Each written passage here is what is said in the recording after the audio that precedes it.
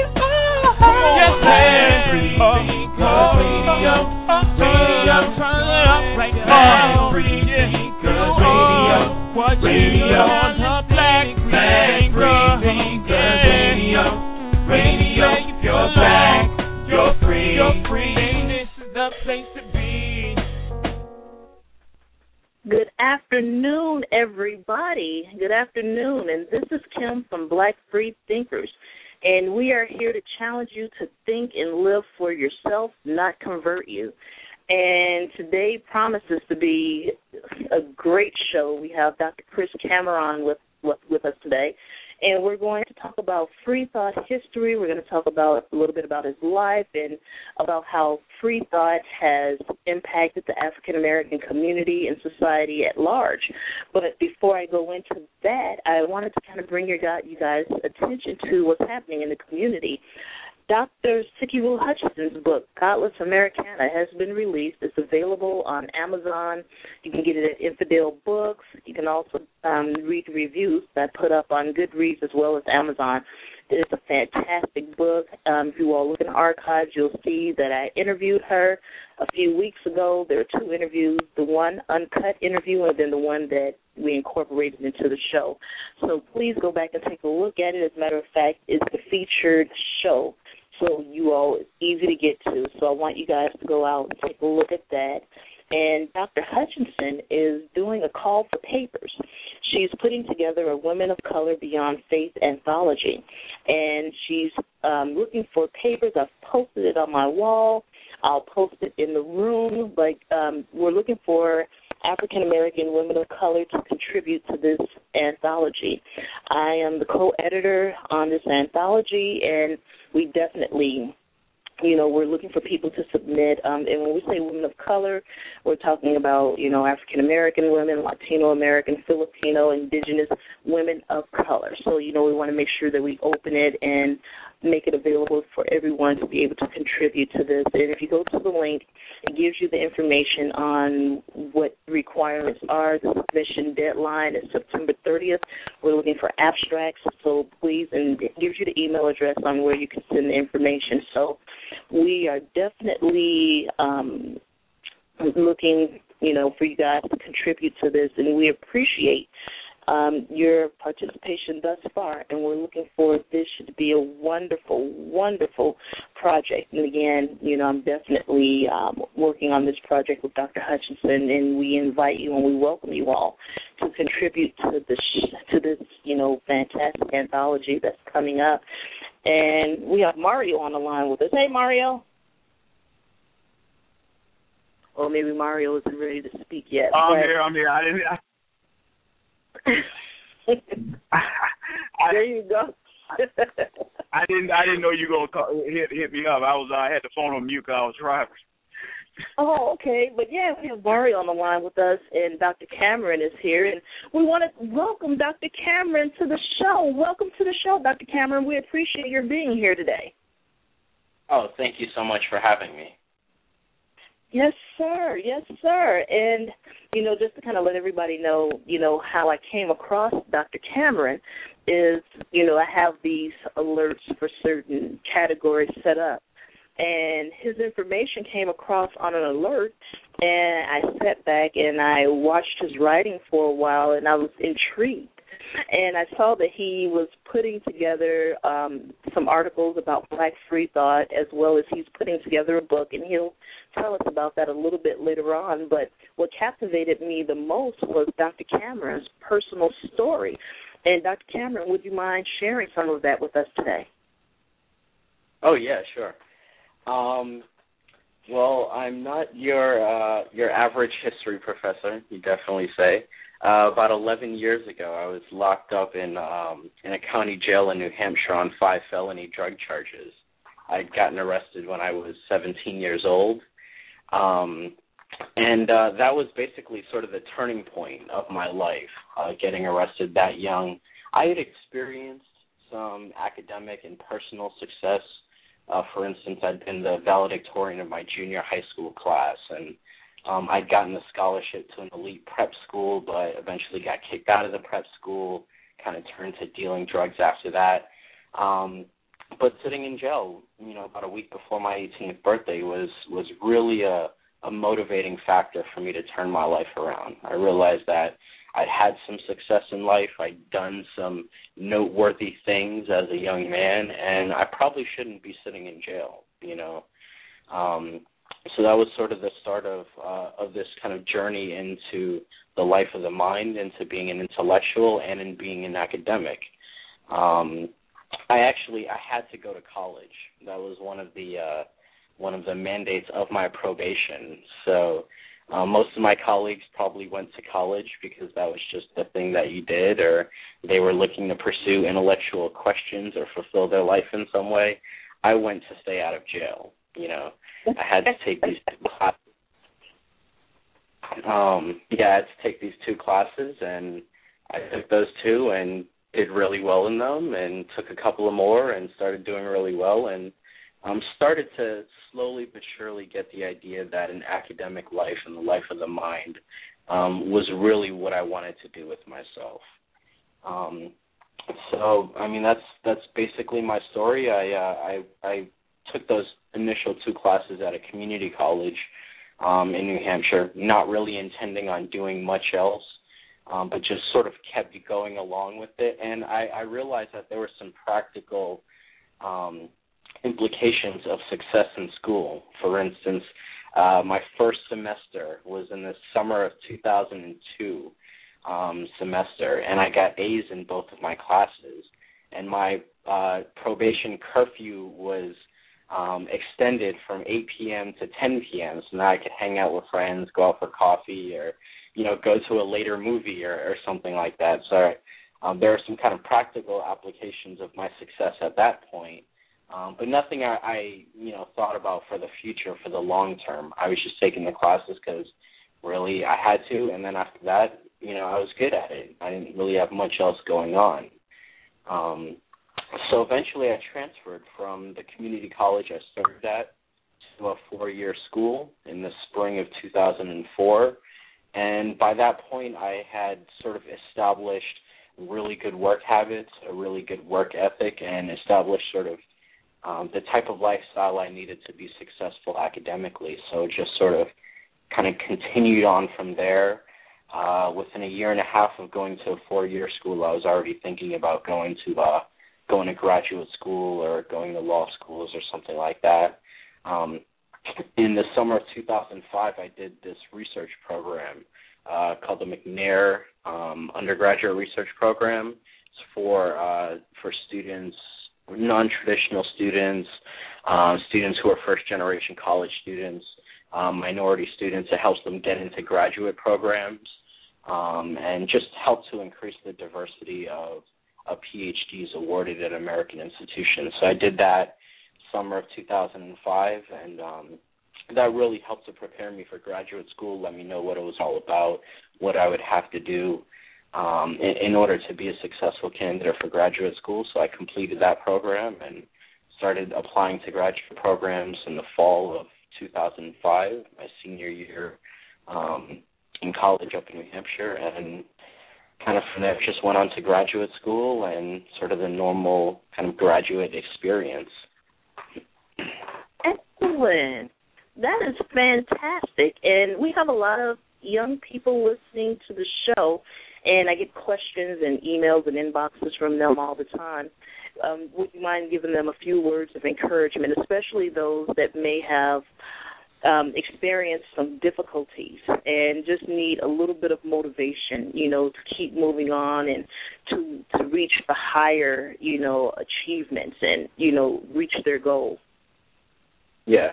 Well, I mean, I always tell people, if somebody like me can go to a school like the University of North Carolina at Chapel Hill and get a PhD in history, then anybody can do it. I mean, think of a circumstance that would have held me back from doing this, and I've experienced it. Drug-addicted parents, living in poverty, extreme poverty, my entire childhood, at times being homeless, being in foster care, and then, of course, getting addicted to drugs myself when I was about 16, 17 years old, ending up in jail.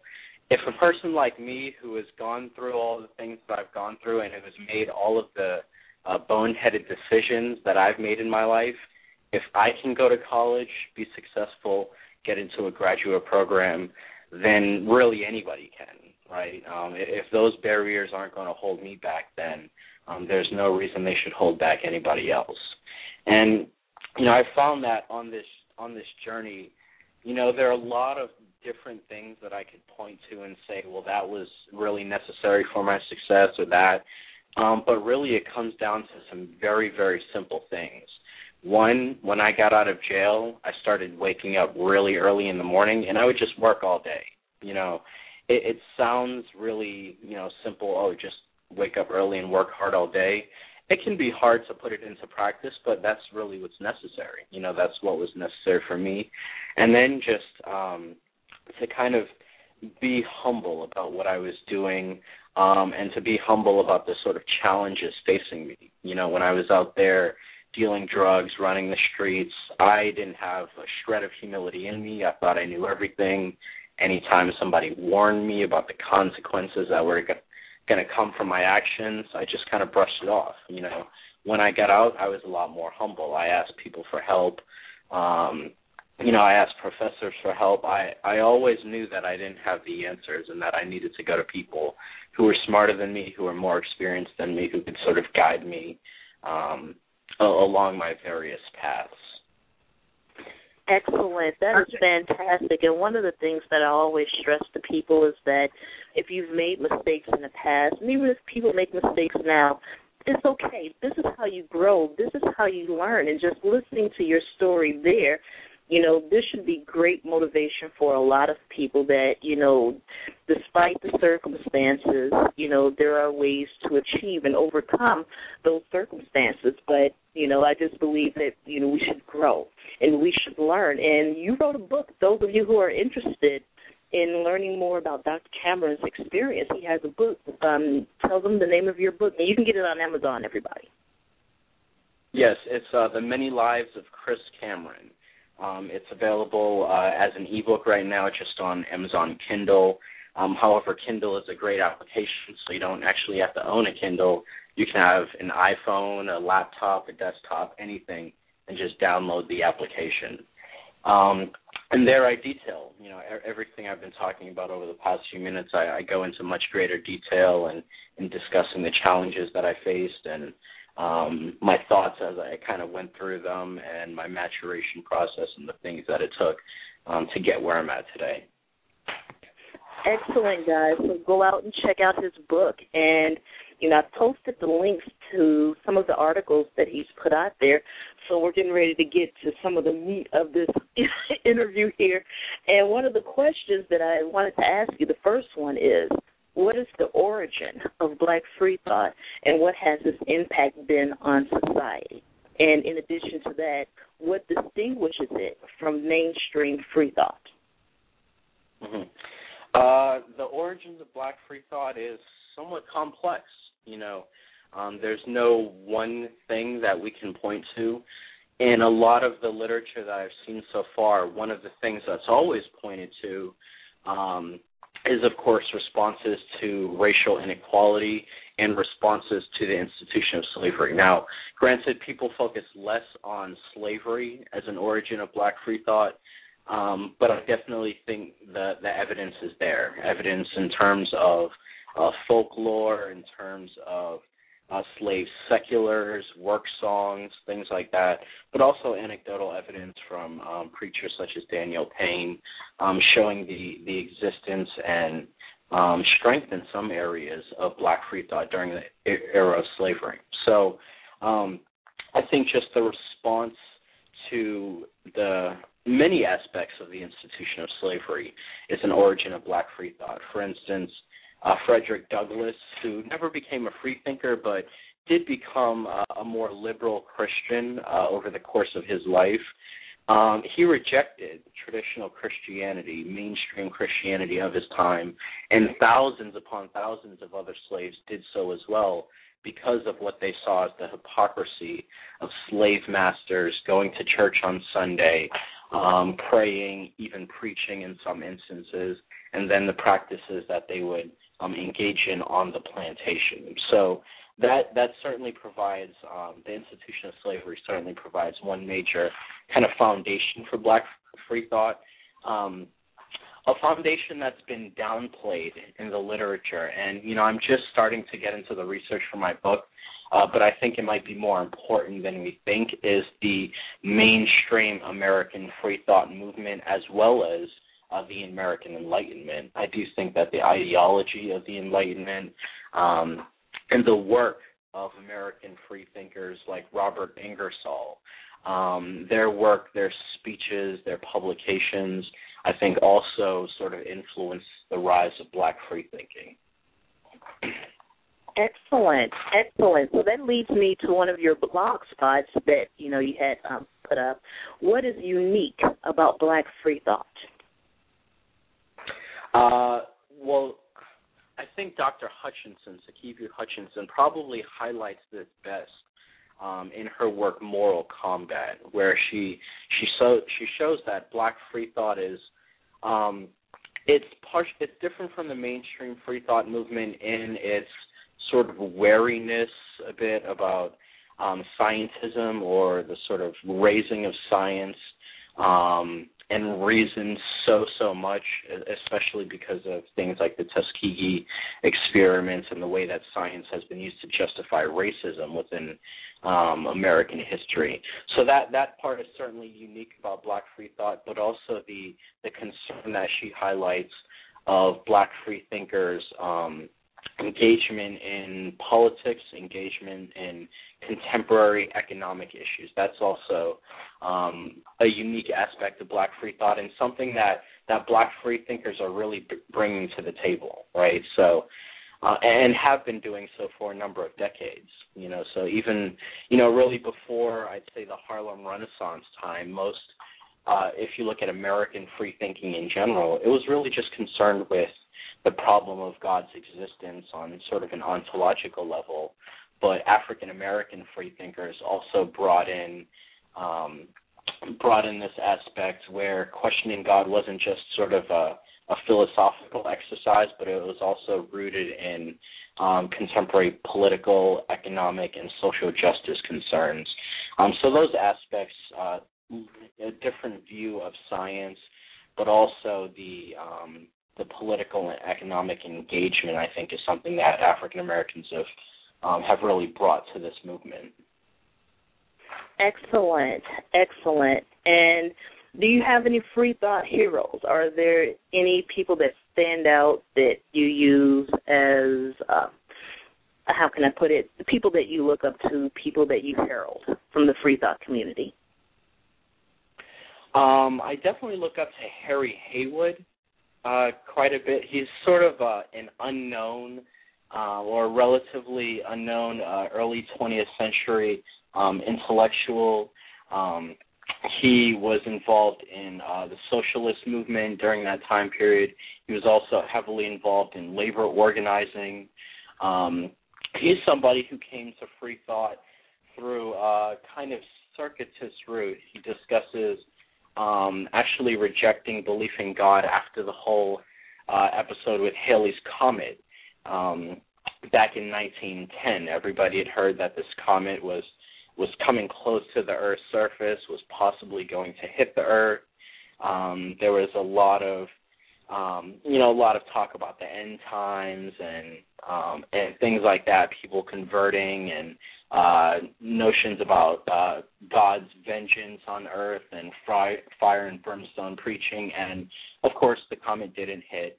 And after this, you say, well, they were all lying to me. All this talk of fire and brimstone preaching and all that, it was just lies to sort of get us excited. And he says after that, that was basically the end of his religion, right? He couldn't really believe in God after that. But he still, he couldn't really leave it there, right? So it was sort of the end of his religion, but he still kind of engaged in this intellectual journey where he read some of the prominent atheist and agnostic thinkers of his time period, like Robert Ingersoll, who Susan Jacoby actually has written a great book about very recently. He read some of his lectures and kind of moved into agnosticism and eventually moved into full-blown atheism. So I really admire his political radicalism and just his kind of intellectual journey. Excellent, excellent. I am particular to Hubert Henry Harrison.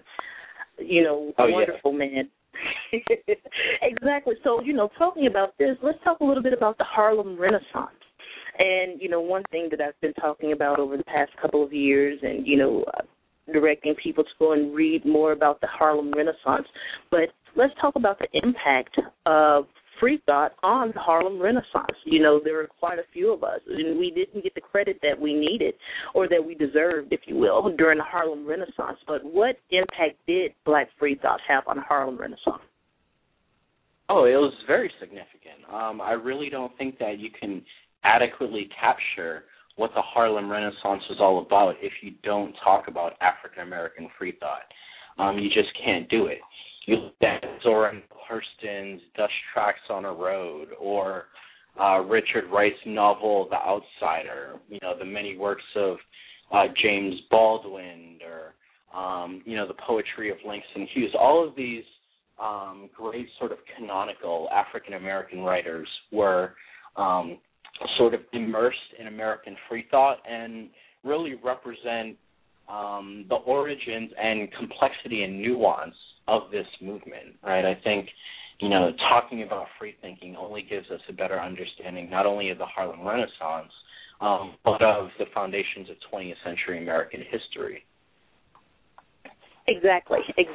And if you could explain the impact that Black free thought had on the civil rights movement, but also, maybe expound on how the civil rights movement did not begin with Martin Luther King. Because a lot of people are under that misconception that the civil rights movement started and ended with Martin Luther King. But if you could just expound, that would be great. Yeah. One of my old professors at Chapel Hill, Jacqueline Hall, for the past, 15 years or so, has been at the forefront of a historiographical movement to expand our scope of what the civil rights movement really is, right? This whole notion of the long civil rights movement. And if we take Hall's framework, we can extend that to the work of African American activists. So we see that people such as W.B. Du Bois in the early 20th century, Hubert Harrison, who you mentioned, Harry Haywood, A. Philip Randolph, and others were extremely active in working for social, economic, and racial justice from the 19-teens all the way up through the 1950s. And in some cases, like A. Philip Randolph, they were active for that entire period. So, it just gives us a different perspective on what the civil rights movement was, right? When we think about it, we usually think about the civil rights movement from sort of a theistic perspective, right? The notion that religious individuals were working towards a beloved community.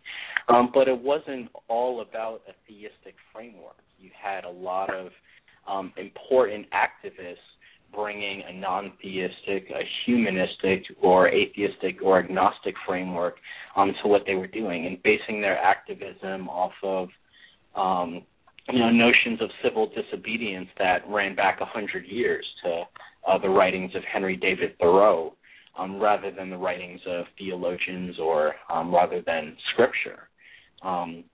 So just as they did for the Harlem Renaissance, I think African-American freethinkers have made vital contributions to civil rights and to different facets of the civil rights movement, right? You had Du Bois, who really had his hands everywhere, right, in the labor organizing and in organizing newspapers and opposing colonialism around the world.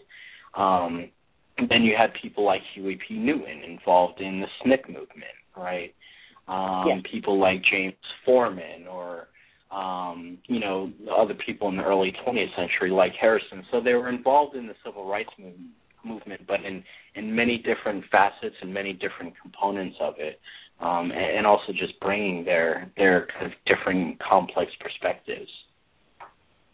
Exactly.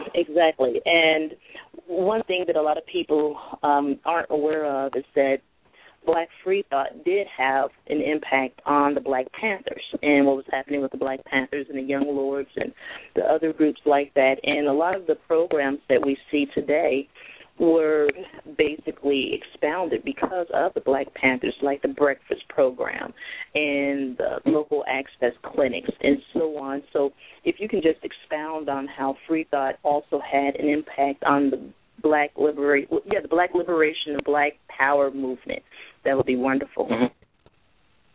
Well, one of the things that I've been finding in my research so far is just sort of a very close tie between Black freethinking and Black nationalism in the 1960s and in the 1970s. And Black nationalism can, of course, be something of a religious ideology, but in other instances it's also a very secular ideology, right, focusing on the here and now, rejecting an otherworldly religious perspective, trying to do things that are going to improve humans' lives, whether it's giving people access to land or just making sure that people can practice their cultural elements without interference with others. So in a number of different ways, sort of the secular Black nationalism that was a part of the Black Panther Party and organizations such as SNCC was very much informed by this kind of humanistic framework of Black freethinkers. Excellent. And, again, I think it's important that, this information is shared and that people get a better understanding of our history and the impact that we've had on the world, and especially with the Black freethinkers. And one of the things that I've noticed is that over the past, really 5 years, but in particular the past 2-3 years, there have been more and more of us coming out, and this seems to be cyclical, but more and more of us coming out and giving people the courage to come out as a Black freethinker or a Black non-believer or skeptic or what have you. And I guess my question for you would be, in regards to today's Black Freethought movement, if you will, what impact do you believe that it's having on the Black community or Black thought and consciousness? Well, like you mentioned, I think this increasing, I guess, coming out, if you will, or converting almost towards agnosticism, atheism, and free thinking in general, it's definitely a dialectical process, right? The more people that you see doing it, the more it sort of influences others to do it. So I think that's really important. But also the many bloggers who are out there and who are blogging about different aspects of Black Freethought history, of their own history, of challenges that they've encountered. These are the types of things that also will kind of strengthen the movement in the future. So I think that we've definitely come a long way over the past 25 years or so.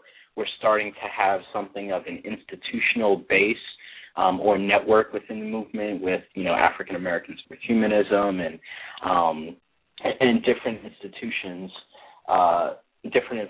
throughout the country have definitely made this something of a more robust movement. But more work is certainly necessary. When I started, I just kind of got interested in my book on Black freethinkers for personal reasons, and after reading a couple of blogs, and then as I got more into the research, I was really surprised to see the dearth of literature on this movement. So as much as there has been kind of progress over the past 20 to 25 years, I think we can do a lot more, and we're starting to see a lot more people writing about issues important to the free thought community, a lot more people blogging, and I think that's just going to increase as time goes on. Exactly, I agree. We're definitely in our infancy, and, it's growing, and it's refreshing, and I'm just happy that more and more people are starting to do the research and to understand the great impact that Black freethinkers and non-believers over the years have had. We have Raina and Deborah on the line, and I know Raina had a question for you. Yeah, I have another question before I ask that question. I may that question. I might just try to contact you via Twitter or something. But okay. I just wanted to ask you what your thoughts are on sort of the responsibilities of those of us who are Black freethinkers. Do we have a responsibility to the community to create institutions that serve the needs of the Black community that have traditionally been performed by the church? Yeah. I personally think that as free thinkers, we have a responsibility to kind of spread our ideas, to spread our message, and just as humanists in general, for those of us who consider ourselves humanists, to actually do something to improve human society. So Black free thinking is a very large umbrella, and I hope in my book I'll be able to capture the diversity and complexity of the movement. So you have some people who are Black atheists, and then other people who are Black atheist humanists. The Black atheists just don't believe in God, and that's perfectly fine, whereas the Black atheist humanist feels that they have to do something to improve human society, to live better with nature, to make life more palatable for human beings. So I consider myself a Black humanist atheist, or Black atheist humanist, however you want to phrase it. So not only do I reject theism, but I also openly embrace humanism, and I do think it is a responsibility for humanists to do whatever you can with the means at your disposal to try to make lives better for other people, and in my perspective, other Black people in general. Okay. So that answers that first question. I'll raise my hand if I have another one. So thank you for answering that. Oh, sure. Okay, Rain, I thought you were going to ask him about. No, I will. Okay. I just wanted to. I just didn't want to dominate the conversation or anything. So if you have other questions, you can go ahead and ask those. No, go ahead and ask about liberation. Okay, so I was it's probably a very weird sort of question, but it just occurred to me when I was reading through some of your work, and I just finished reading Sister Citizen and some other books, and I was thinking about Black liberation theology and how, particularly early on in Black liberation theology, there was sort of an absence of discussion about sort of sexism and sort of patriarchy and how that sort of plays out in Black theology. And I was wondering if you also noticed that there is that maybe in some circles there also seems to be, while they don't have a problem necessarily talking about Freethought and how it ties into racism and that sort of issues within the Black community, but maybe they're a little bit reluctant to explore those issues and how they intersect with gender, or sexual preference or what have you. Mm-hmm. I think you're getting to the heart of really the Black atheist critique of liberation theology, right? Because there's certainly a lot in liberation theology that Black humanists would agree with, right? This notions of social justice, notions of rejecting an otherworldly religion, the notion that religion has to be useful in the here and now. I think a lot of Black humanists can get with those ideas, right? Because there's the way that we approach the world. But when we look at theism in general, just as a general kind of system of knowledge, theism, whether it's liberation theology, whether it's something else, a theistic framework is always going to set up some sort of us versus them, right? It's always going to set up some sort of dichotomy, even with liberation theology saying that God is Black, or womanist theology saying that God is a woman. That has the potential to alienate people who aren't Black or who aren't women, right? So that's really the sort of inadequacies I think that a lot of Black freethinkers find with those theological strands, is that even though they do try to right social and economic injustices through theological thinking, they still take a theological perspective, right? Yeah, no, and that's sort of the point of my question is, I sort of see in some aspects, in the Freethought community that there's sort of this prototypical idea of what an atheist or what a humanist should be, and that those definitions don't necessarily reflect, a position of opposition to sexism and transphobia and, homophobia and all of the other sorts of, negative sort of oppressive, ideologies that exist, and so that's, I'm hoping that will change, and that, as we get more people on board and thinking about these things differently, that maybe we can sort of change that.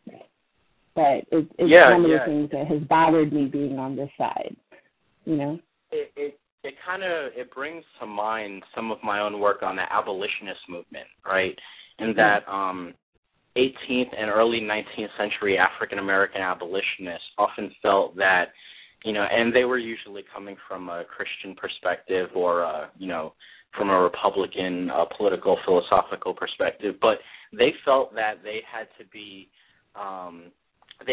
examples of what living a Christian life is, of what being an equal human being is. It's like they took this onus on themselves of having to live kind of really morally pure lives and all of that as this sort of argument against racial inequality. People like Richard Allen or Absalom Jones or, famous abolitionists like that felt that if Blacks were portrayed in a negative light when it comes to morals, when it comes to crime, anything like that, then it was going to do sort of injustice to the entire movement. And of course, the stakes aren't quite as high, when comparing it to abolitionism, but I think, for Black freethinkers, there's almost this same perspective, right, that we have to be sort of moral examples, or people are just going to think that all freethinkers are dissolute and have no moral compass whatsoever and don't care about anything except not believing in God, So it kind of seems similar to that situation with the people I study. Yeah, so those politics of respectability and sort of the stereotypes and stuff come back. Yeah, exactly. Come back into play to sort of, confine us to a degree. Yeah, I can see that. Yeah. Thank you. So, to answer your question. Great. Excellent. We have Dr. Fonza on the line. Dr. Fonza, are you there? I'm here. Thanks for giving me that technical support, Kim. I was lost over here. I wanted to hear Dr. Cameron's, introduction. I missed all of it because I can't get online for some reason to the Blog Talk site. Well, we've covered a number of things. We've covered Black Freethought during Harlem Renaissance, Black Freethought and its impact on the civil rights movement and the actual beginnings of the civil rights movement. And we've talked a little bit about Black Freethought and its viewpoints or critiques, if you will, of Black liberation theology. So we've gone over some of the basics. And Dr. Cameron has told us a lot about his life. But, in essence, he was talking about social justice, and I kind of want to bring it back to that. And what happens is in our community, in African-American community, religion has such a stronghold. And this is something that I've been saying for a while, that Black freethinkers, humanists, non-believers, what have you, we, in order to make any type of real impact or inroads into the Black community, we really do not have a choice but to work with the Black church. And so I guess my question to Dr. Cameron as well as yourself is, do you agree that we must forge some type of alliance and build some type of bridge to work with the Black church in regards to making an impact in the Black community? I think. Well, go ahead, Dr. Cameron. I want to hear it. I think it's great in theory, but from what I've encountered in terms of discussions with Black religious people, it's just a real deep distrust of Black freethinkers, right? So I think a lot of us would be willing to work with churches. I'm not sure how willing they would be to work with us, right? Without the evangelization attempts that always come. Yeah. I have plenty of family members that are religious, and they know I'm not religious, but always pray around me, and when I leave, try to pray over me or stuff like that. So, would we encounter that trying to build relationships with Black churches? I definitely think so. So I think it's great in theory, working with Black churches, but that is not the only institution that could gain us inroads into the Black community, right? We could go to schools that primarily have African-American populations and offer volunteer after-school programs for students who are struggling. I agree. We could open up tutoring centers for schools, or help students out with college prep, or open up a food drive in a Black community, right? So, churches do a lot of these things. Partnering up with churches would be an easy way to sort of gain inroads into the community. I'm skeptical that it could happen to the degree we'd like, but we can bypass churches, I think, and go right in.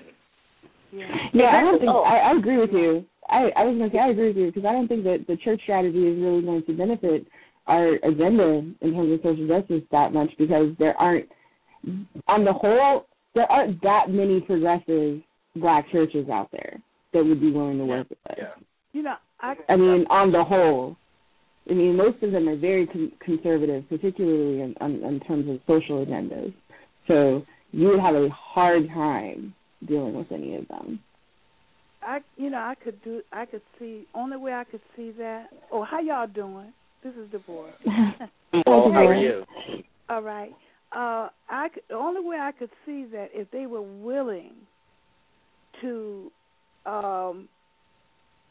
get deeper into the history. You know, they don't analyze the Bible. They look at it as something great, and they don't even look at it thinking about it. You know, just thinking. And if they could just sit, they won't have a conversation with you, a decent conversation, and to step out of the mindset of God and get into thinking like you would be doing a research paper on something. You know, I mean, they don't do that. You know. I was reading, I forgot the guy's name, a preacher back in the late 1800s, 1900s, and he was here, right, in Virginia, and he made a statement. He don't even believe in science, you know, and I always wondered, you know, whether, you know, why we don't have a lot of scientists back, you know. I was wondering whether people in church push their children to be scientists, and you know, it's a lot of negativity that they're not ready to deal with. Yeah. Okay, they're scared to go. They're scared to go into the history of what they believe in. Right, which plays into a blog I just posted this last night or this morning, I can't remember because I'm a night person, but the blog I posted was called "Ditch the Bible and Journey to Love," and so I talk about, you know, this history that you mentioned. You know, the fact that the God of the Bible, particularly, was a very violent, unpredictable, sexist, you know, being. And what's interesting is this morning, very early, I received a phone call from one of my sorority sisters. She's my line sister. I pledge Delta. And it was pretty early because most people know I don't take calls before 10 a.m. But I picked up, and I was like, what's going on?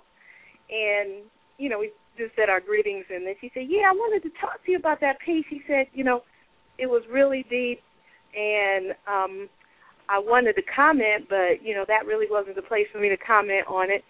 But what you were saying about the love that you found, the love I have for myself, and I found it, as I described it on the blog, I found it through a loving relationship, a mutually loving relationship she said she had with God.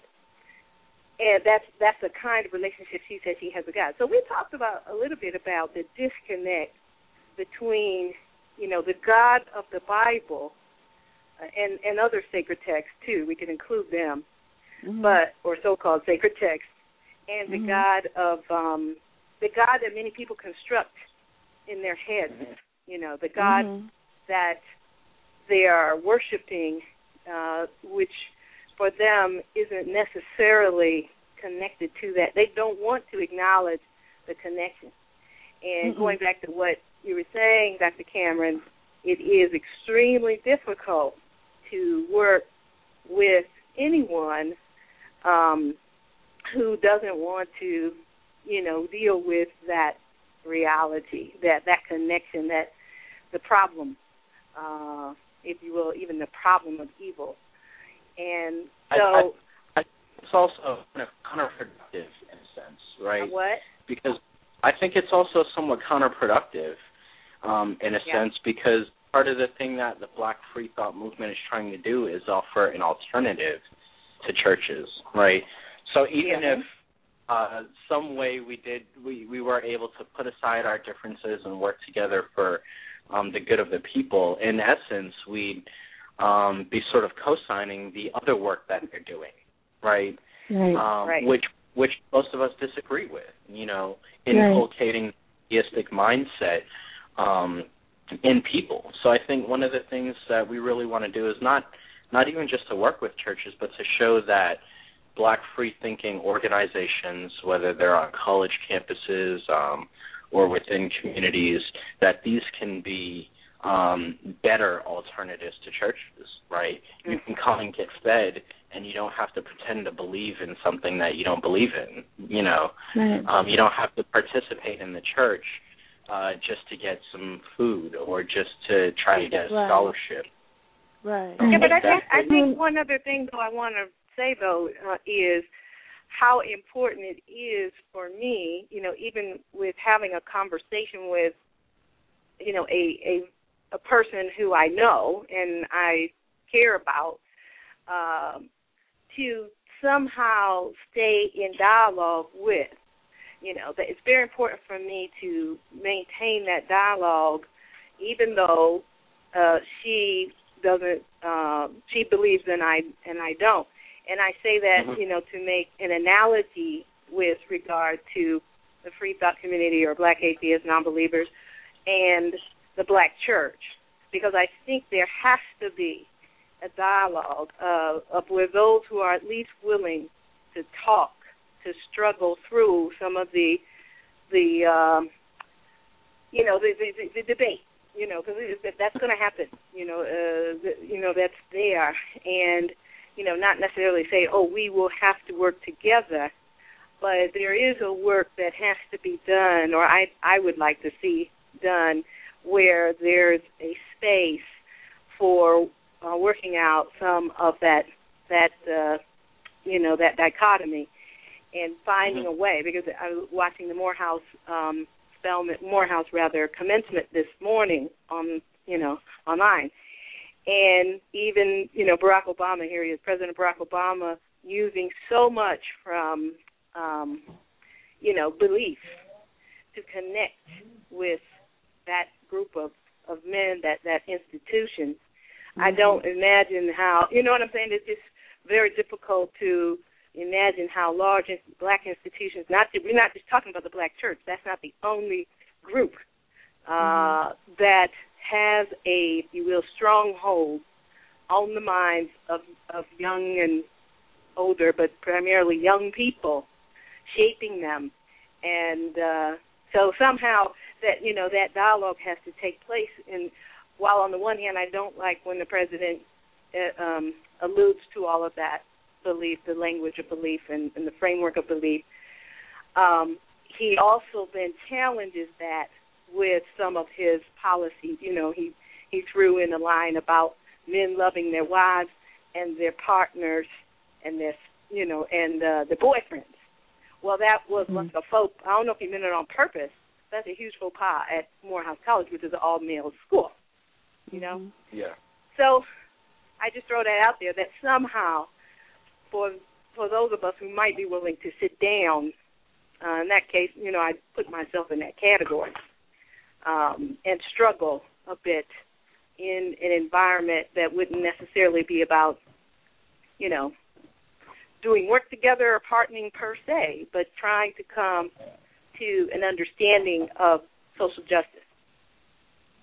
I mean, I can agree with that to a certain extent. I was just saying, but I would say this though. I think it would be silly of us to go into those situations knowing that the sorts of, you know, critiques that we can make about the church and its role in a lot of the, you know, sort of social justice problems that we face, and their failings, you know what I mean, and expect them to work with us. So I think, and you know what, to go along with Dr. Cameron said, I think we do have to look at working mostly outside of those organizations and those groups.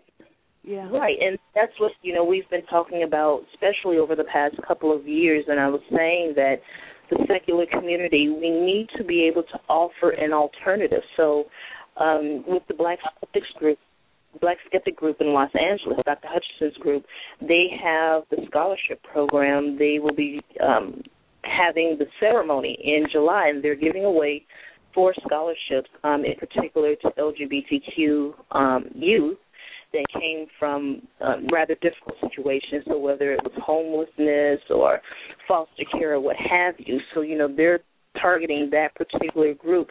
But going back to what Dr. Cameron was saying about, engaging the community, like with the tutorial programs, the scholarship programs, the food giveaway programs, I've talked extensively about the Emerson Good Samaritan Food Donation Act and how we can go into each city and start these programs up, and all you have to do is build a relationship with the local restaurants, have the indemnity contracts there so that they will basically sign away any liability. But this bill allows for us to go in and to be able to take these meals and give it out to the community. And, that's something that I'm working on. I'm trying to get implemented here in Chicago. But there are ways, and, correct, that we can engage the community without having to go through the church. It's just that, I guess with me, looking at it from a different perspective, I want to implement those programs going directly into the community, but also, I also wanted to build a relationship somewhat with the church, because not all churches are ignoring the community, but there are far too many who are, and that's why I say the secular community, we have to be the example. We have to go back into the community and do the right thing because it's the right thing to do, not because we believe that not helping people would send us to hell. There's a big difference between the two. Yeah. Well, and I mean, I'm not in disagreement that there shouldn't be something alternative. I'm just saying any group you deal with, any traditional black group you're dealing with, or even an institution is going to have, a predominantly religious orientation to whatever they're doing. I was looking at TV today about a homeless program here in Atlanta, and, so they were featuring the way these men, they don't go to church, but they do AA.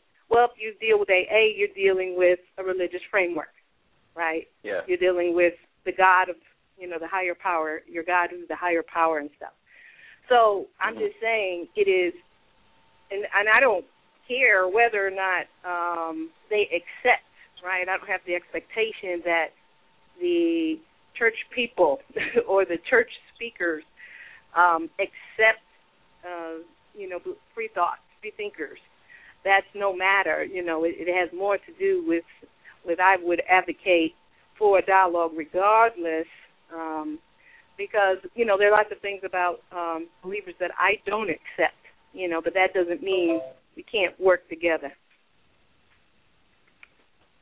Exactly. It's tough. I mean, it's very, very hard. That's hard work, but I think it has to be done, Yeah, Anthony Pinn discussed that in his new book, The End of God Talk, where he talks about the free-thinking life as this sort of quest for complex subjectivity, and there are going to be a lot of things that we strive for, and we're going to not achieve them at all or achieve them only very imperfectly, but it makes that, it gives meaning to that striving in the first place, right? Right. So, yeah, I mean, on that level, I do agree that there is something in attempting the work, even if it's not going to come out as you would ideally have it. Right. Right. Exactly. And Dr. Cameron, you're working on a book in regards to Black Freethought. Well, you're working on a few books here, but do you mind sharing that with us? Yep. The title is simple, Black Freethinkers. I'm glad nobody's taken it yet. And I'm in a rush to research and write the book because I just can't imagine there's nobody else out there working on it. But I'm trying to do a few different things in this book. One, I want to give a historical perspective to Black Freethought. So there are a number of works that look at kind of contemporary Black Freethought and the ways that religion has impacted the African American community. But I want to just look from really the 1830s to the present. So I have 6 chapters. One looks at slavery and Black Freethought in the 19th century. Another looks at the Harlem Renaissance. Another looks at the sort of long civil rights movement. One at the Black Arts movement. One at the sort of institutional origins of Black freethinking. And then the final chapter just looking at really contemporary Black Freethought, probably a lot of analysis of blog entries, newspaper articles, even personal interviews. And I'm really just trying to highlight the complexity, the nuances in this movement from the time of slavery to the present. So I'm in the research stage of the book right now. I'll be researching for about the next year or so, and I plan to start drafting the manuscript, and hopefully I'll have one finished by about the end of summer 2014. Excellent. And, again, our doors are always open, and especially when you release the book, we want to have you back. But, you can come back before then, so I don't know what you think. But, this was wonderful, and, I thank you for, coming to share with us today. And, again, it was a great conversation. And do you have any parting words, anything you would like to share with us, something for us to think about, any book suggestions? Book suggestions. One that I'm not sure a lot of people have seen is Michael Lackey's book, African American Atheists and Political Liberation. It's meant for an audience of academics. The language is a bit dense, but I think he does a really good job of kind of highlighting the complexities in the thinking of some 20th century freethinkers. He mainly focuses on the Harlem Renaissance, so he's looking primarily at Langston Hughes, Nella Larson, and Richard Wright, as well as a couple of other writers. But he does a very good job at explaining kind of what exactly atheism meant to these writers and what was sort of important about their contributions to atheist rhetoric in general. So that's one that I've just recently come across. It came out in 2007, but prior to a couple of months ago, I haven't really heard much about it. So if anybody hasn't picked that up, I would suggest it. Nice. Yeah. Excellent. Well, again, thank you so much for your time and coming out to spend some time with us today. And we're looking forward to hearing more from you. And, again, guys, I've posted Dr. Cameron's information, on Twitter, Facebook, Tumblr, and Google+. And you can find this information from there. We're looking forward to seeing more blogs and narratives from you, Dr. Cameron. And, again, like I said, our doors are always open. And thank you so much for taking time out to come and spend with us today. And I'm looking forward to speaking with you again in a not-so-distant future. Yeah, I look forward to it as well. Thank you very much for having me. That's great. Anytime, sir. You take care. Okay, you take care as well. Okay, bye-bye. Bye. But, yeah, guys, go out and take a look at that book. I've posted it on my wall, and, we want to go a little bit deeper into the conversation about social justice. He brought up some very good points, some excellent points, and this is something that we've talked about on the show in the past, and I just think it's important. It's important that we go back out to the community, that we reach back out. Dr. Fonz, are you still there? Yeah. I was just, I didn't know if I needed to sign off or what, but yeah, I'm still here.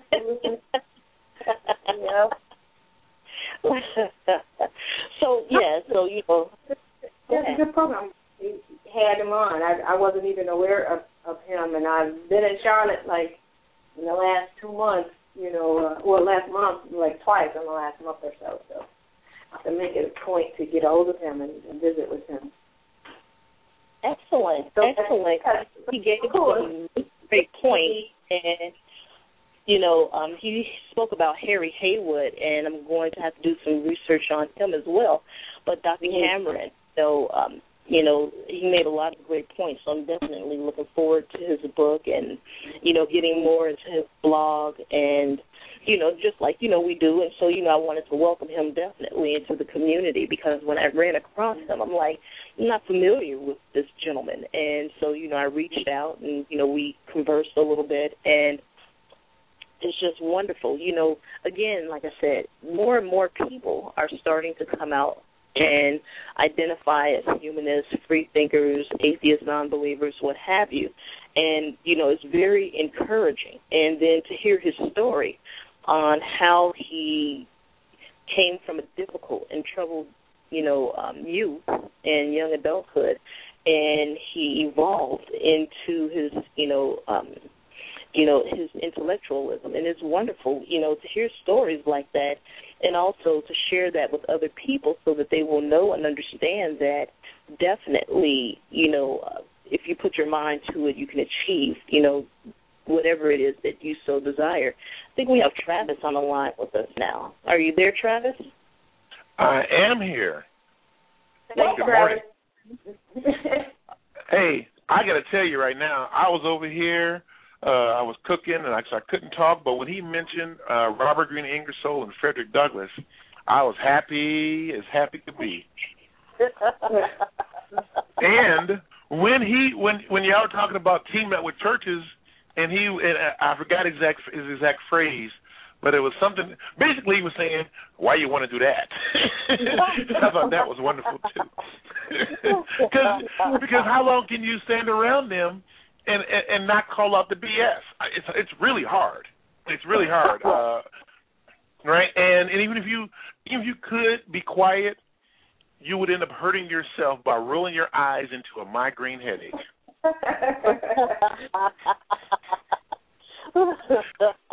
Exactly. But the thing is that, again, I guess I'm a little bit different for the simple fact that, while I know that we're not going to make a lot of inroads with the church itself as far as trying to work with them, I at least want to give them the opportunity, if you will, to, try to work with us. And it's the whole thing, like I said, it's interesting. But we were making strides, we're making inroads. That's the part that really matters. And, as he stated, we are in our infancy. And, we're growing. We're growing as a community, because most people, again, are just finding the courage to come out and say that they're, humanists or non-believers. That's very true, Kim. Kim, that's so true. Go ahead, Travis. Oh, that's so true. When Jason Collins, the NBA player who just came out as gay like 2 weeks ago, in his statement he said, I'm black, I'm gay, and something else, right? And white friends of mine, too, called me up and asked me, why did he have to say he's black? He's black. And I said, well, it's kind of like probably being atheist. I said, some black folks think that atheism is just a white thing.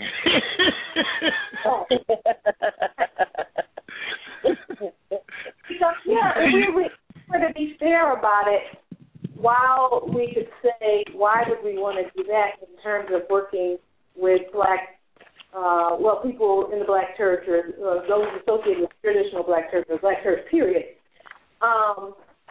I could ask the same question of why we associate with white atheists who have proven themselves over and over again to be very sexist, very racist, and unable to hear the story of the journey to atheism from a black orientation.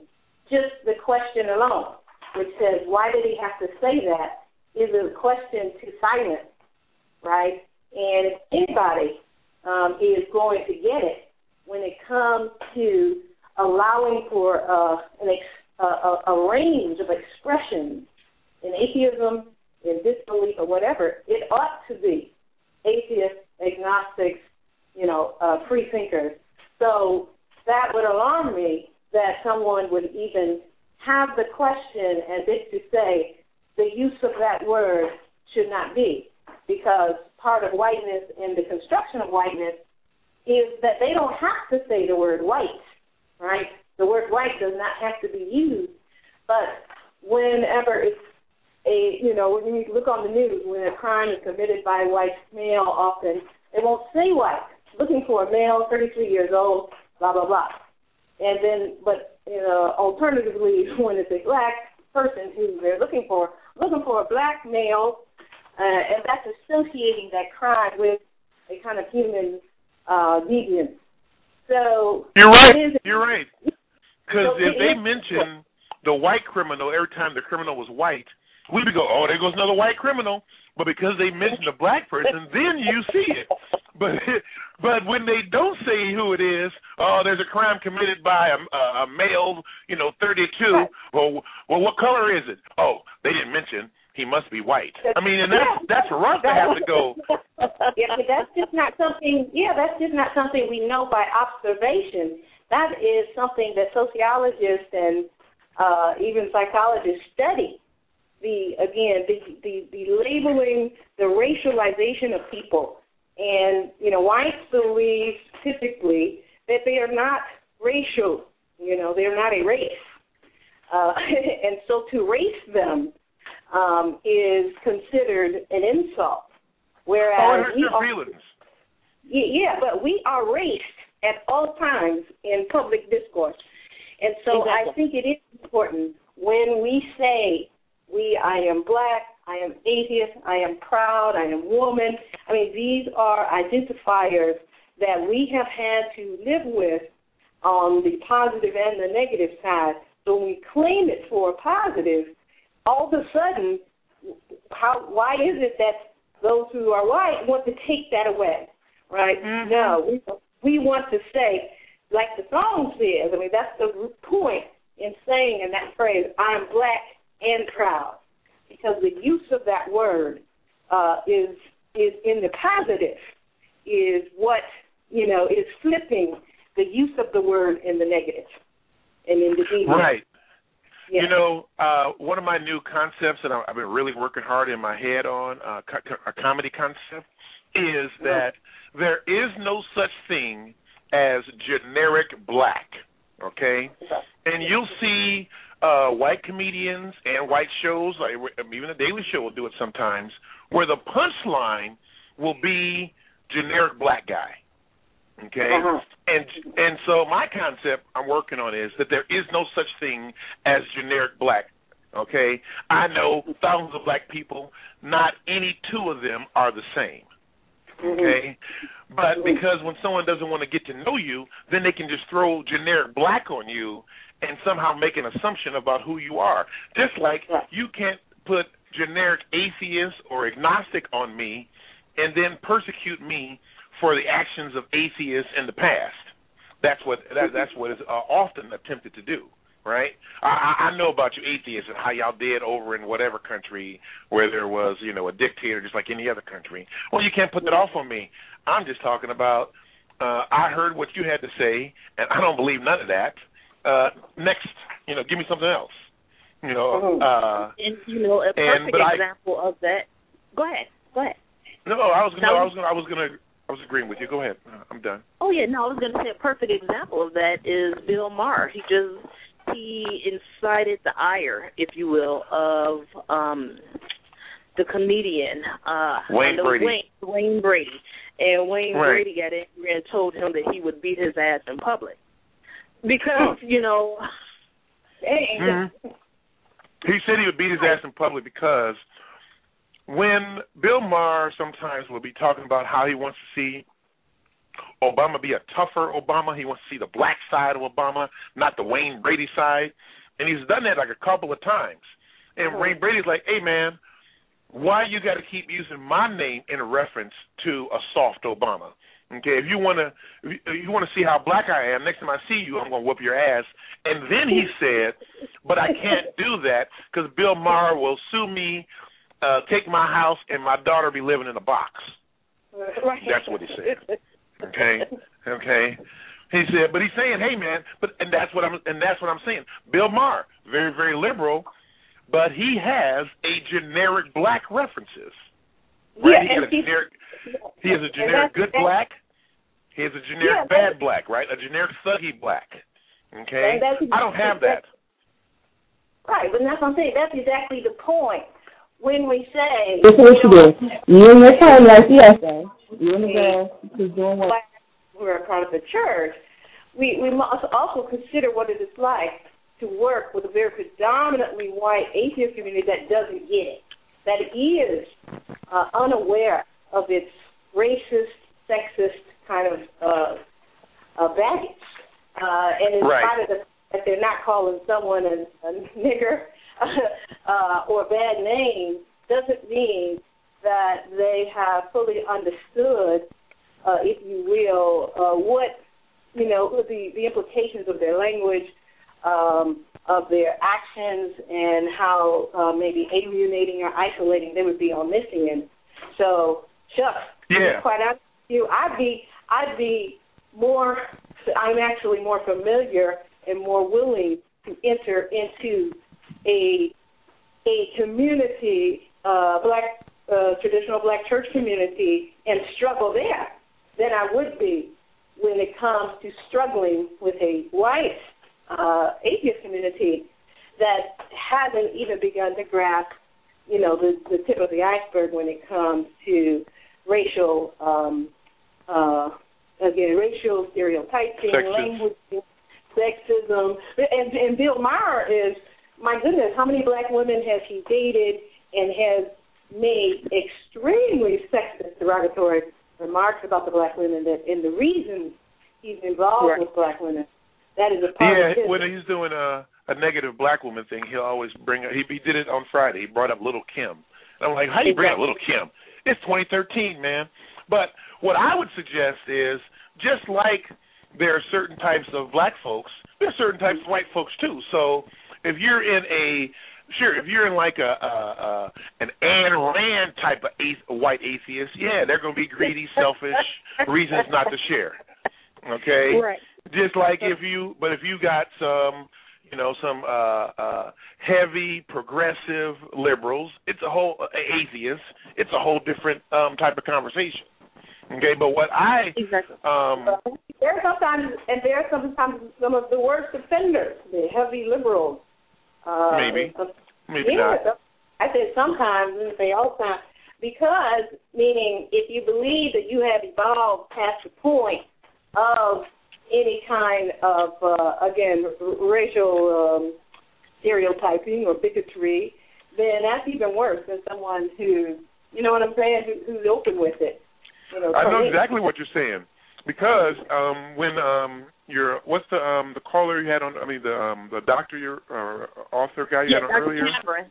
Dr. Cameron. When he mentioned, when in like successive sentences, he mentioned Frederick Douglass and Robert Greene Ingersoll, I posted in the chat room the quote from Frederick Douglass, which said, he said that out of all the men of my acquaintance, only two could I be around without feeling as though they felt superior to me, Abraham Lincoln and Robert Greene Ingersoll. And so you're right. Yeah, right. If you're sitting there thinking that you're superior to me, okay, and even if you are agreeing with me politically, that's corny. It's like, here, I'll tell you this, Kim. I was in Idaho, and I was trying to ask the crowd to, like, move up, close to the stage and not leave the empty seats in front of the stage. And there was a white dude with a hat, and he just looked at me, didn't respond, and just kind of, like, tipped his beer up, right? This is Idaho, right? And I said to him, a lot of my black friends were wondering why I was going to Idaho to do some shows, right? And I told them, I said, I'm not worried, because if I'm someplace and the people in the room think they're better than me because of my skin color, I know I'm the smartest motherfucker in the room. Seriously. Yeah. If you're thinking you're better than me. The whole idea that atheism, and as in any other ism for that matter, any other, framework of doing and engaging the world, doesn't keep one from being blind to one kind of, racism and sexism are forms of indoctrination as well, and we're all exposed to them.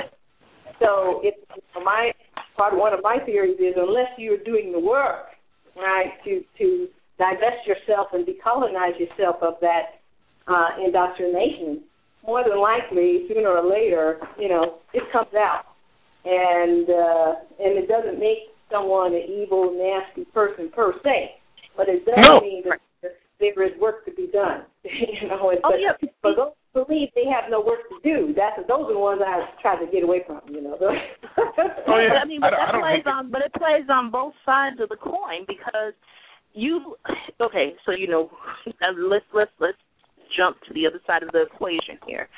You have different, you know, types of black people that are in this movement as well.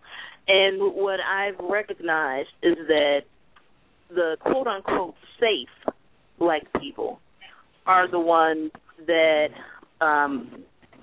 we'll just say they're cherished a little bit more. And the majority of the quote-unquote safe blacks in this particular community, they do everything in their power to not say anything that will offend or antagonize anyone or the powers that be. But there are times when you have to critique and call out some of the behaviors because we will see no change. We will see no change in what we're trying to do. And it also absolves them of any responsibility, which is why, you know, when Dr. Cameron, you know, and Dr. Fonda, you know, were speaking earlier about the social justice. Social justice is why I'm saying Atheism Plus is looking more and more appealing to me because they do want to engage social justice, and there are a lot of people in this community on both sides of the equation here that are trying desperately to avoid that conversation, and I just do not understand why. Well, because it would mean. Go ahead. Hello? Oh, okay. I was going to say because it would mean challenging a lot of their own beliefs. You know, I mean, I'm not saying that to suggest that every person who opposes social justice within the atheist movement is racist or sexist or homophobic, but I think we all happen to know that there are quite a lot of them that are, you know, and even people who are not explicitly racist or sexist or homophobic or what have you, a lot of them still have these biases that they've come to accept as facts, and in some cases even scientific facts, you know, and they're unwilling to interrogate those beliefs. Right. You know, in a real way. Right. To be anti-theist or atheist and then still be anti-gay shows that there's a residual religious think still going on in your head. Exactly. Well, it's not just racism and I said those three main ones, but there's also a lot of classism, a lot of you know. That permeates this community too. You know, where there's an elitism and this idea of what an intellectual is and who does intellectual work. And so I think there are some people who are resistant to the idea that anyone who doesn't have a PhD or isn't a white man who studies, you know, science or biology can have something intellectual to contribute to this movement. And that's not to say, obviously, that's not to say that everyone is to implicate everyone, you know, on that side. But, you know, there's quite a lot of men with that, you know, that characterize it. You know, it's another misused word that I hate, and that's the word minority. Mm-hmm. And you know, because it's really, when you think about it, you know who the minority really is right now? It's white people, you know. Mm-hmm. But also, I want to say the other part of getting with the church that makes it difficult is the money. The money that, you know, the money is what it's all about. The money that they're getting, you know, you're competing with that. That's right. They don't want your hand in their pockets. Okay, that's so that ain't gonna work. You know, that's a business.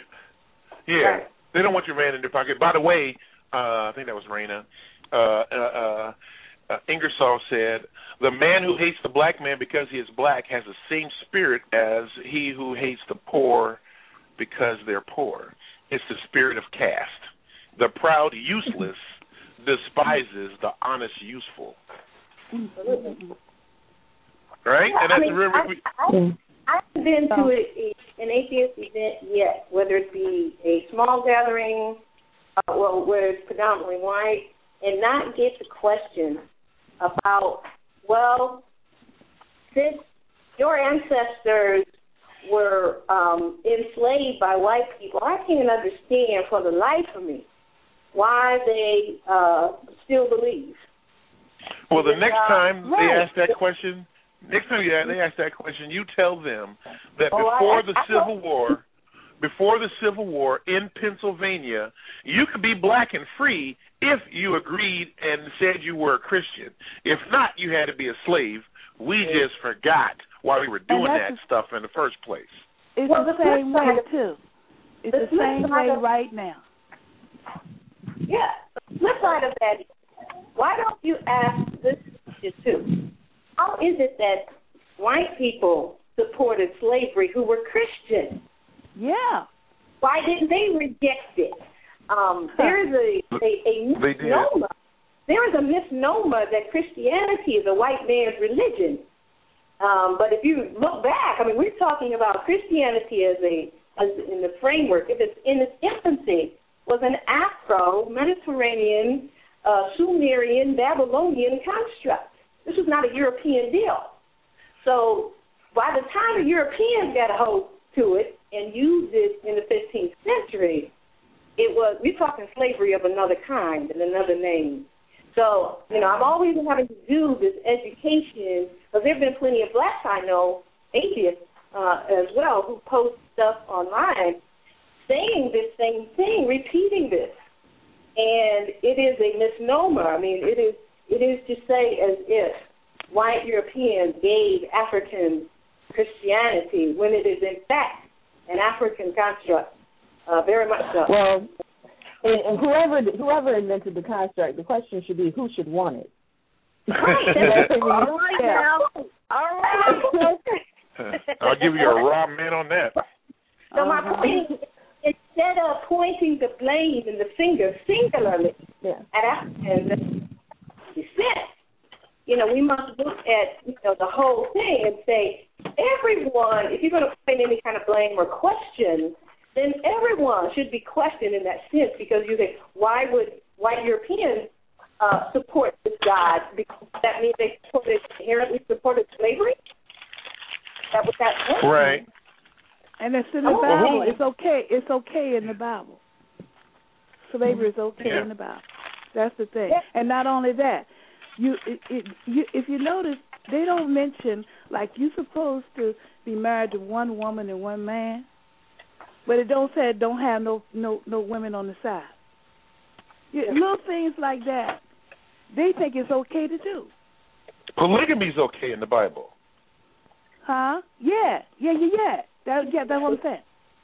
Yeah. And you don't even see where it says don't mess with little 15-year-old girls. Or you understand what I'm saying? Because like Mary was supposed to be something like 14 or 15 when she got pregnant. They don't even talk about. I noticed who stopped this stuff. It wasn't if Christianity was head of everything and it was like no government, I would be a concubine. You know what I'm saying? No, they would kill you and me and the rest of us on this line. Yeah.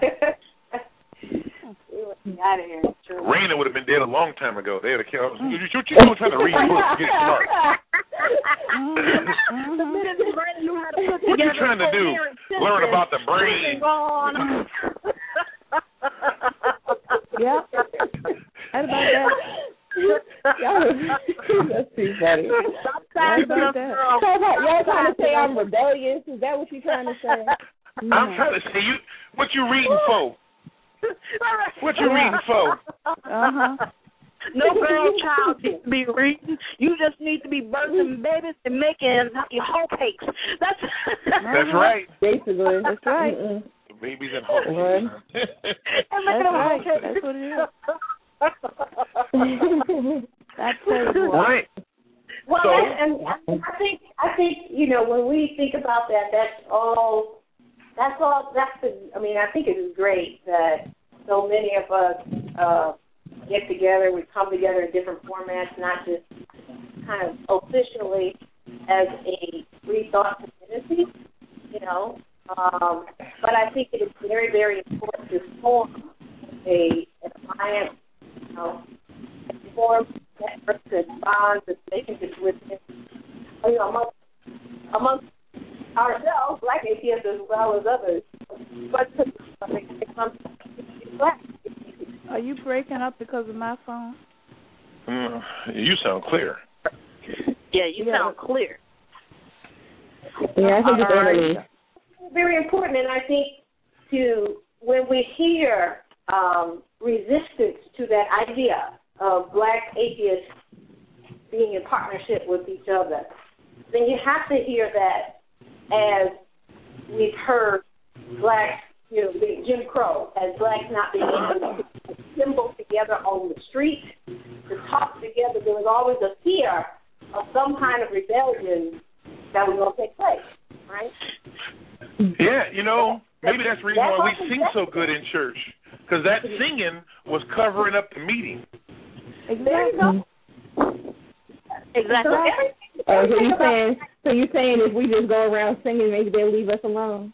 No, at all. No. No, just kidding. Strategic. Definitely strategic in terms of approach to dealing with both sides, the atheist community as well as the believing community. You know, religion. Exactly. Religion uses subliminal control. That's what it's all about, control. Right. Very much so. That's why I think they feel that at first they weren't paying any attention to us, you know, the Freethought community, the humanist community, but they're starting to pay attention now because we are making some serious inroads, and once we organize a little bit better and start working collectively a lot better and start getting out in the community and working and establishing, you know, that connection there, they are going to start coming after us. And that's why I always say, you know, they're legislating that, you know, homophobia, you know, is illegal and that there are repercussions of homophobia. And I said, well, the next group after, and then, you know, it's already been legislated to a point about women, and that's going to come, you know, to fruition soon as well. The next group after that will be freethinkers, atheists, humanists, and that will be the group that they target. Unfortunately. Yeah, but they're going to get their feelings hurt targeting us because they can't talk to us in public without getting their feelings hurt. Like someone yesterday, I was walking through this street fair, and an Asian chick came up on me, started talking to me about religion, like fast, like was like in like her second sentence before I could even recognize what she was doing, right? Because I was just walking through the thing, and it made me want to have better things to say to her. You know what I mean? And basically all I tried to say to her was, you know, look, I don't believe that. I don't believe in any book that has rules for rape and slavery. Any book with rules for rape and slavery, I close that book. I throw that book away. I don't need it around. Oh, by the way, to your other point earlier, by the way, in the 20 years before the Civil War, the Methodists broke apart, and the Northern Methodists and the Southern Methodists preached against each other for 20 years. The Northern Methodists saying that if you had slaves, you were going to hell. Yeah. Right. We did it for 20 years. The Methodist Church was divided on the issue of slavery, just like any other institution at that time. And it was, even up until 1968, had a separate conference for Black church members. Right? So yes, I mean, this is across the board. I mean, I think whether again within religion and without religion, whenever you start to hear people being very afraid of the collective and political activity of Black people for good, for the purpose of progress and good, that's when you know you're doing something right, first of all. Secondly, you know you're doing it right, and you know that they're nervous because what happens on both sides of the coin, that they know that eventually they're going to have to give up some of that power. As we were talking about earlier with the church and it being about money, translation to power. So anytime you challenge the power structure, and that power structure being white and often white male at the top, meaning the white male control the decision-making and whatnot, you know, that is going to be that kind of struggle. And that's exactly. So I think you can't fight that. Oh yeah, and it's important to note that. And for those of you that missed the beginning, well, I don't know what that is, but I'm going to have to. For those who missed the beginning of the show when I was speaking with Dr. Cameron, and we spoke about a lot of different groups, but I brought up the Black Panthers and the Young Lords and what was happening during the Black Liberation, Black Power movement. And I brought up how the school breakfast programs, the local medical access clinics that you see in neighborhoods now, and, you know, many other wonderful things. It was created by the Black Panthers group, and it was incorporated and, you know, institutionalized by the government. So there were a lot of positive things that came out of these movements, even though, you know, the people aren't given the proper credit for, you know, bringing up these particular programs. And, you know, the same issue is going to even happen in the Freethought community. I'm just telling people, be prepared, wait for the fallout, because it's going to happen. It's coming, and we know it's coming. But we have to get out. We have to start implementing these programs, and while there will be some people that will take a fall, that's just how it goes. We have to push these programs in order to affect positive and productive change in our communities. And unfortunately, there are only a small minority of us that are willing to speak up and get out here and do the work, do the hard work to help the greater good. And we're even going to get resistance from some of our own. We're already getting some resistance. So, you know, what I'm saying is, you know, try to support us as much as you can. You know, even if you can't support us, like, because there are a lot of people that are still closeted. We understand that.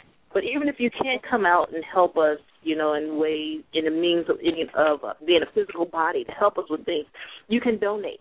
You know, a lot of these organizations, they're taking donations. You know, I've spoken about it in the past, and maybe we should do a day in which we'll do fundraising, you know, for the different groups, people that want to call in and tell us a little bit about their group and what they're fundraising for, and, you know, maybe that can help. But, you know, you can help. You can contribute in some kind of way. And, you know, we need the support. We need the support because, you know, we get frustrated. We really do. We get frustrated, and we need the assistance, but most importantly, it's for the community. And we're trying to branch out. We're trying to establish ourselves. Go ahead. And you'd be surprised who will support. Even there are some believers, agnostics even, or, you know, who would. This is why I say I do think it is important to maintain a dialogue with believers. There are believers on my page. I mean, I engage with believers each and every day. You know, I mean, it comes down to questions about everything, dating, you know, the whole 9 yards. So I think, you know, when we think about, you know, I know that what I have done in the last year in terms of posting on Facebook and just using social media to be an atheist advocate has helped some people to come to grips with the fact that, help believers even, that atheist prejudice, atheist bigotry is wrong. They got to hear that. You know what I'm saying? Yes, it's going to hurt us. Yes, it's, you know, bad news. You know, we'll get into some arguments, maybe a few verbal fights or whatever, but it's worth it. It is worth it when I get, you know, like I told that story of my line sister calling me up this morning at 9 a.m. You know, I don't take that lightly. You know what I mean? First of all, I'm glad that she can call me. She does call me, because she's not a traditional believer, and so our conversation helps to lead her to helps to give her an understanding of what atheism is all about. Most people think, you know, she and I talked about this morning, I think a lot of people, they hear the word atheist and they think you worship the devil and don't even realize an atheist doesn't even believe in the daggone devil. You know. Yeah. Right. Exactly. So what's your Facebook page? I'll just say this one more thing. I'm just saying that has to be done in the context of intimacy. You feel me? Because that's where you make the difference. You know, with total strangers, we all have to build up the relationships we need, you know, we want with people in order to run these programs. You can't go into the community and say, I got it, let's sit down and do something. You might need to go have dinner a few times, not talk about religion or disbelief at all. Get to know the people, right? Because the way in isn't simply to come in with the message of change, but it is to build relationships. And that's the only way it's going to happen, even within the atheist community, too. So within the atheist community, the same thing. You have to build relationships. Yeah. Exactly. Yeah. Exactly. What's your Facebook? The lady that said that she had a blog. I'll do a friend suggestion, Deborah. Okay. I'll do a friend suggestion. Yeah, because I don't have no names or nothing. It's okay, hon. I'll do a friend suggestion. But basically, you know, we have to move forward. We have to move forward. We have to start working with one another. But in addition, I guess the main thing that I want to, you know, bring across is basically we have to get over this cult of personality. And I just want to make sure that the Freethought community, that we don't fall into the same ditch that I see in a lot of religious communities, that people join the movement, people join organizations because of a personality. It's bigger than a personality. It's bigger than me. It's bigger than any of us individually. It's about the community. Are you really willing to put forth the energy, the time, and in some cases the finances in order to further what we're trying to do? I throw ideas out here all the time. And, you know, I've had people ask me, why do you do that? And I'm like, I'm not trying to hoard information. I'm not trying to hoard knowledge. I'm not trying to do any of that. I'd rather put it out there because it's going to help some communities. It's going to help other people. Isn't that what we're here for? Yeah. And I question people who hear. Go ahead, dear. The reality is, even as we're talking about these power struggles in the church, we have power struggles in the atheist community. So, I mean, it's always two sides. And the truth be told, you have people who are going to use the whole concept of atheism, disbelief, free thinking as a way to make money for themselves, to get fame, celebrity status, you know, woo, woo, woo. And if that's the aim, if that person has an objective like that, I mean, it shows, right? But for those of us who don't have that in mind, meaning if you know, it's one thing to be dedicated to a cause, it's another thing to be, you know, dedicated to yourself and you're using the cause for yourself, you know, for yourself. That's real. Like preachers. Just like a preacher, you know, and I would say, for those, again, who have come out of the church and or had some angst with religion or religiosity, unless they have, go back to that same thing I said about whiteness and sexism and heterosexism, we have to intentionally decolonize our minds and our bodies so that we go in a new direction, because so much about our culture reinforces patriarchy, reinforces sexism, you know, on and on and on. It reinforces the quest and love of money, power, consumerism, materialism, so on and so forth. So, you know, just because one is an atheist doesn't mean that she or he is free from, you know, those what I would consider to be character flaws, you know? Right. Oh, I agree with you, and that's something that we've talked about, you know, on this show, and as well as you and I in, you know, conversations. And this consumerism, and again, you know, it's something that Ken brought up, you know, when he's called the show in the past, and talking about changing the mindset of people. And I believe that one of the issues and one of the hurdles that we're going to have to overcome is this consumerism, this materialism. We're going to have to overcome that and start reinvesting the amount of money that we spend as far as tithes, offerings. In addition to that, being consumer. Well over $1 trillion a year. Yes. Yes. A year. Yes. Imagine what we can do if we reinvested that money back in our community. Now, the first 3 to 5 years probably would be a struggle because, again, return on investment for those of you that understand the economics of it. But, eventually there will be a lucrative return on investment, not only with the original investors, but also with building up the communities. It will produce jobs. We will be able to produce scholarships. We will be able to produce, productive, a lot of the issues we're having in our communities as far as the violence and the counterproductive behavior is because of economics. It's about money. Yeah. Right. Yeah. And right. If you can build big churches, we could have had plenty of big businesses. All that money. And one of the things. Yeah, that's what I'm saying. You got. Go ahead, Annalise. Go ahead, Doctor. I'm just saying that's still happening. That's kind of human. These are human problems, meaning human behavior problems, where we are influenced by the world around us. We live in a capitalist society that tells people more is better. We live in a society that's become more and more greedy. People have become greedy. They lie, they cheat, they get whatever they want. And these are human behavioral issues that one does not just lose because you let go of belief or what have you.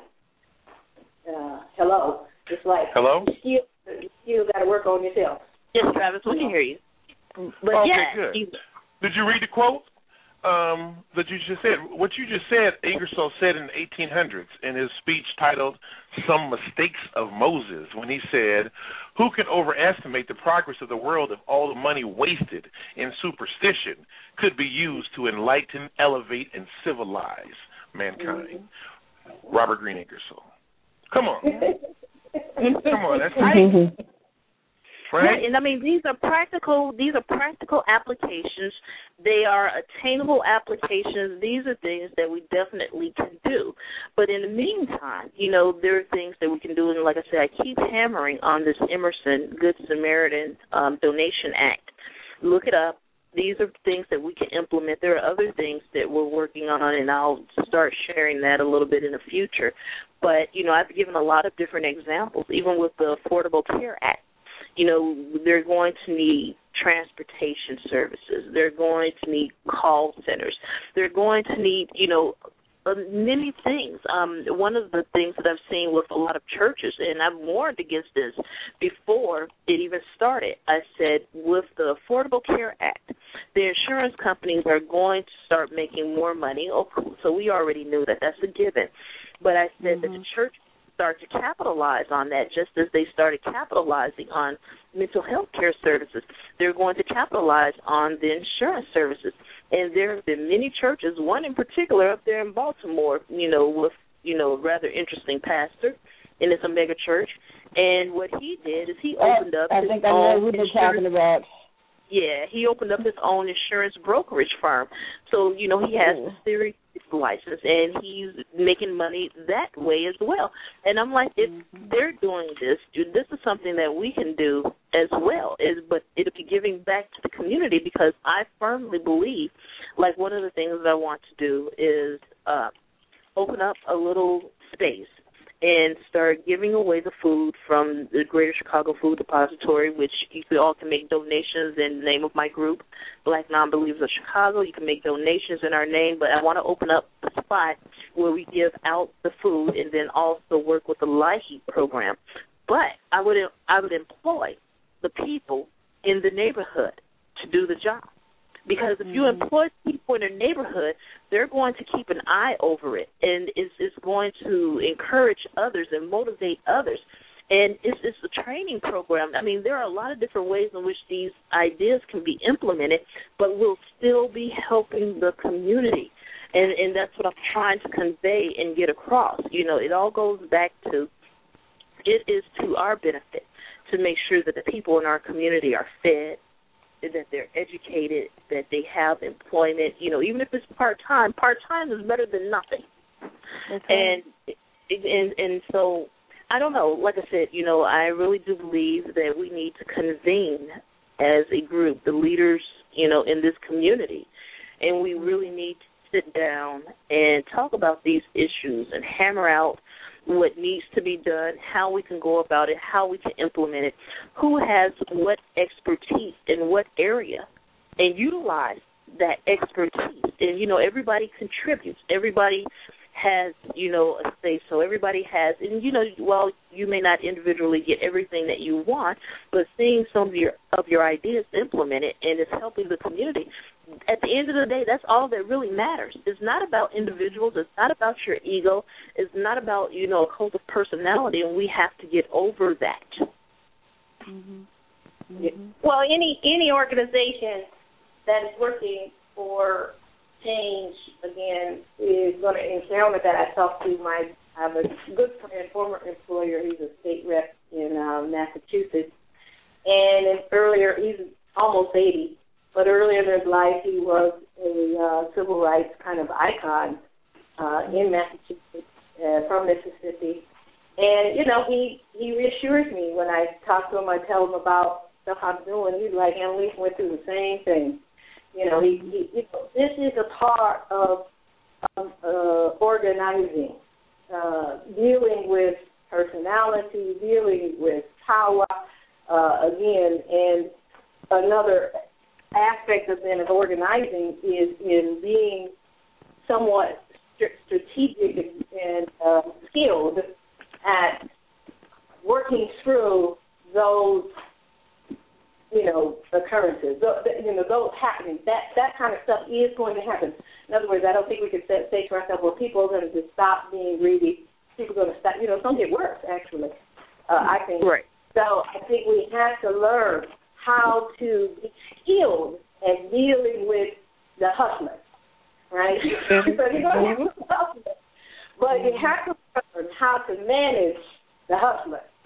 And that is a part of organizing, is learning how to manage the people who are coming in and they want to, use it for their own personal aggrandizement. I think it's a very, very aspect of organizing.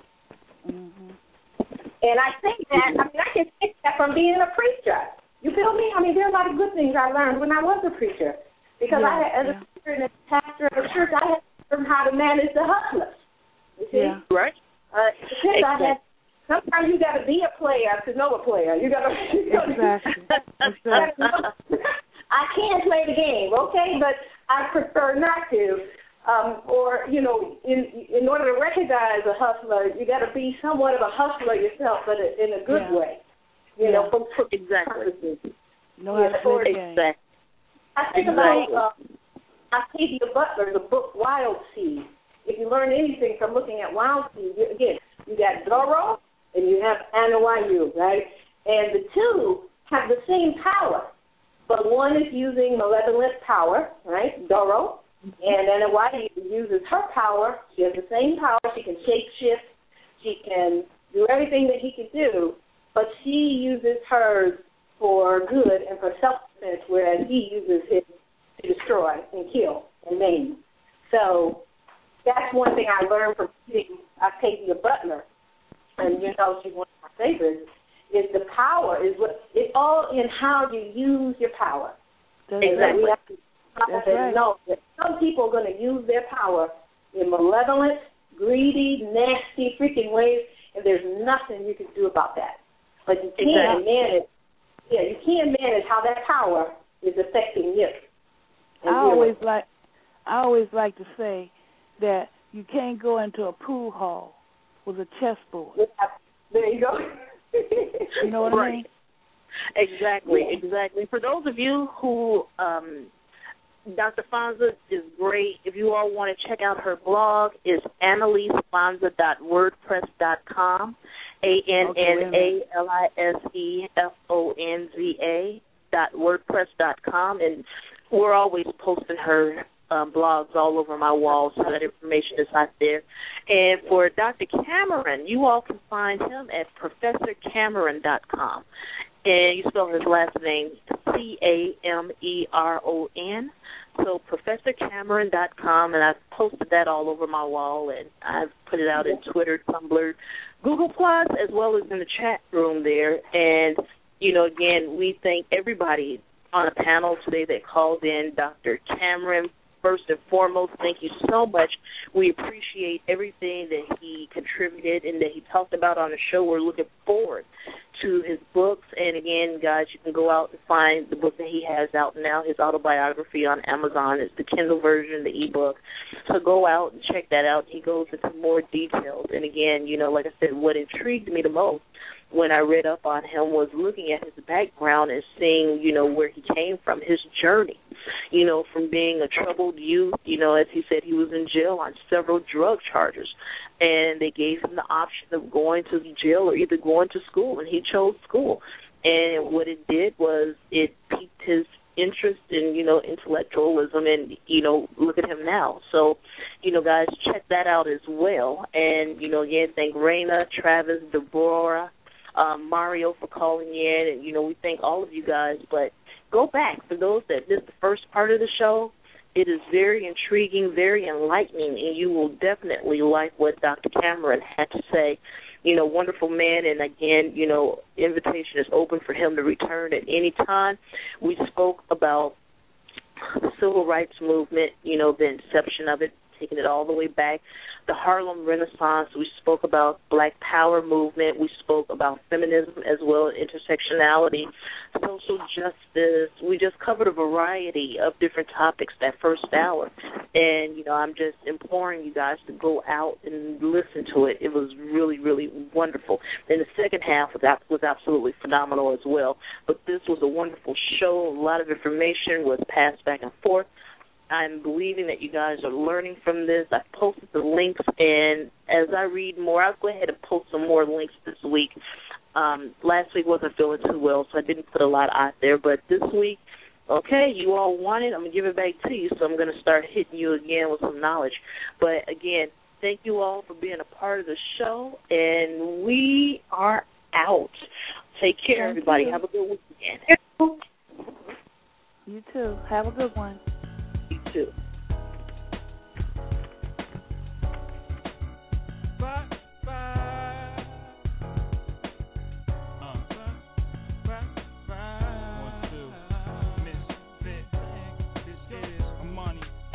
Misfit.